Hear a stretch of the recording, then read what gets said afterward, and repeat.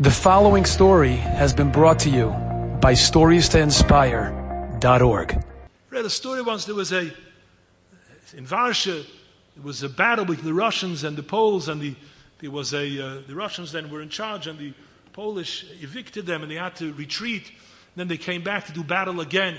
And there was a Yid, his name was Reb Nochem. He had a little inn, and the Russian soldiers came in, and the commander wanted a Suda, a feast.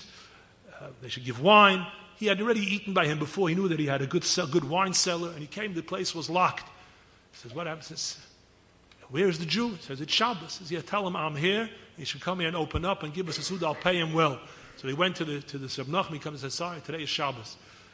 He says, "Tell him if he values his life, he should come here and feed the soldiers." So he sent back a message, "I value my life.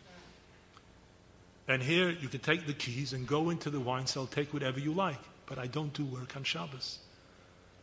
Now the commander was very intrigued. He said, "I'm very thirsty, but I got to meet this Jew before I go in there."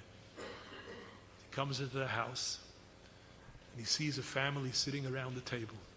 There's a white tablecloth, and there's candles burning, and everybody's sitting in a state of such beauty.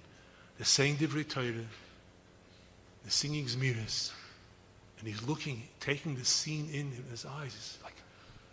He says, I'm offering you any amount of money you want to come and open up the wine cellar. And he says, "You can take as much as you want, but I'm not going to serve you. So I'll pay you." He says, he took out money. It's Shabbos Kodesh. He says, "Here, let me give you some wine I have here in the house." He says, "Okay, but I'll pay." No. It's Shabbos Kodesh. The hemshech of the story was, and I could get into it, that years later, this Yid was accused of a crime, and this very officer was the one who bore witness, says, "This person is so lofty, there's no way in the world he ever did such a crime." A Ben Noach, he only understands rest. He's lying on a couch and reading a newspaper, doing absolutely nothing. You can't imagine sitting at a table, saying Divrei Torah, connecting with your neshama. That could be the ultimate menucha.